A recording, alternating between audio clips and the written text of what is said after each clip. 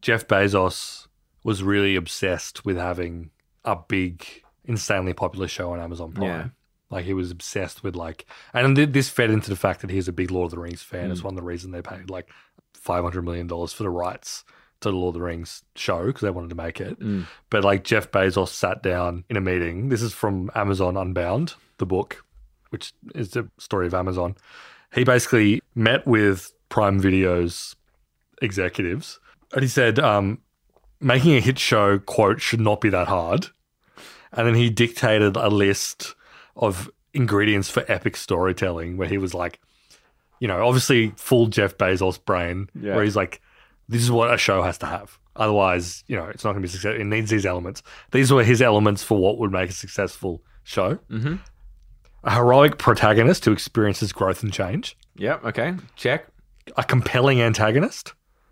Wish fulfillment. No, he's wrong on point 2. They can be a non-compelling antagonist. Well, like, this is why you're not making hit shows. He goes, wish fulfillment. So the protagonist has hidden abilities like superpowers or magic. Mm-hmm. Okay. Moral choices. Diverse world building. We are really in year 8 English here, aren't we? Urgency to watch the next episode. In brackets, cliffhangers. Okay, yeah. He's come up with some genius shit so far. Civilizational high stakes, such as a global threat to humanity like an alien invasion. Okay. Humor. No. Betrayal. No, I definitely disagree with that one. You don't need betrayal to make a good show. Positive emotions. Okay, yeah, such as I agree with that. love, joy, and hope. Okay. Negative emotions. No, don't like that. Loss and sorrow. And the last item on the list, violence. Just imagine just Jeff is rattling these off to these, like... Jeff just sitting there watching Fast and the Furious 7, just taking notes. He was like, I don't even think that the Lord of the Rings show had all that, so I don't know how.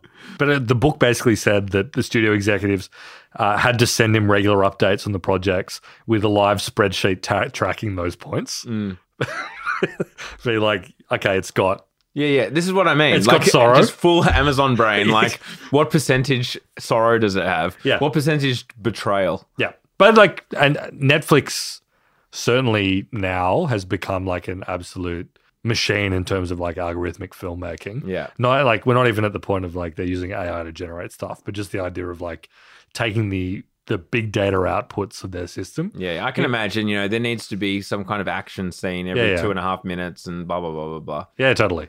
This came up when I talked about that fucking Citadel show, which sucked. The director was in the news being like, he got feedback that was like, and this got shared around a lot by people being like, oh, this is the death of cinema. Even though, you know, I think the industry... Cinema died after train entering a station. Well, yeah, the train coming at the screen, it peaked. It started, it peaked, it ended, and everything else has just been afterglow from that moment. No, but he basically said that, like, he had this crazy cool opening scene planned out, and the executives were like, if something doesn't happen in 30 seconds, he had like this much slower burn sort of thing. If something doesn't happen in 30 seconds, people would just turn it off and find something else on Netflix, on Amazon, on whatever. There's probably a Tarkovsky out there right now, like who's 23 years old. Yeah, like, a genius. Who just does not get in the light of day. No, he's... I've railed about this. It is different, though, for like Amazon Prime, Apple TV, etc. Yeah, where it's just like another... So it's kind of like a loss leader for the rest of their sort of stuff. Yeah, for whatever. Like I'm subscribed to Prime personally, like not, you know, family member or whatever, for the shipping discounts, like totally. But, and I happen to also, if I wanted at any time, I can watch something on Amazon. You could watch Lord of the Rings. Yeah, you could watch a $1 billion Lord of the Rings show as like a sidebar to like getting free shipping on paper towels. Exactly, and I choose not to.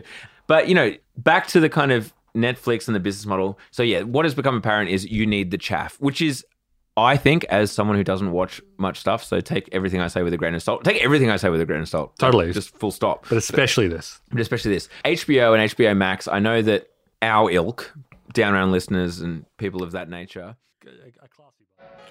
Down Round now has a Substack where we are running our premium podcast, a second episode every week, plus plenty more goodies to come in the future. So head to downround.net to sign up.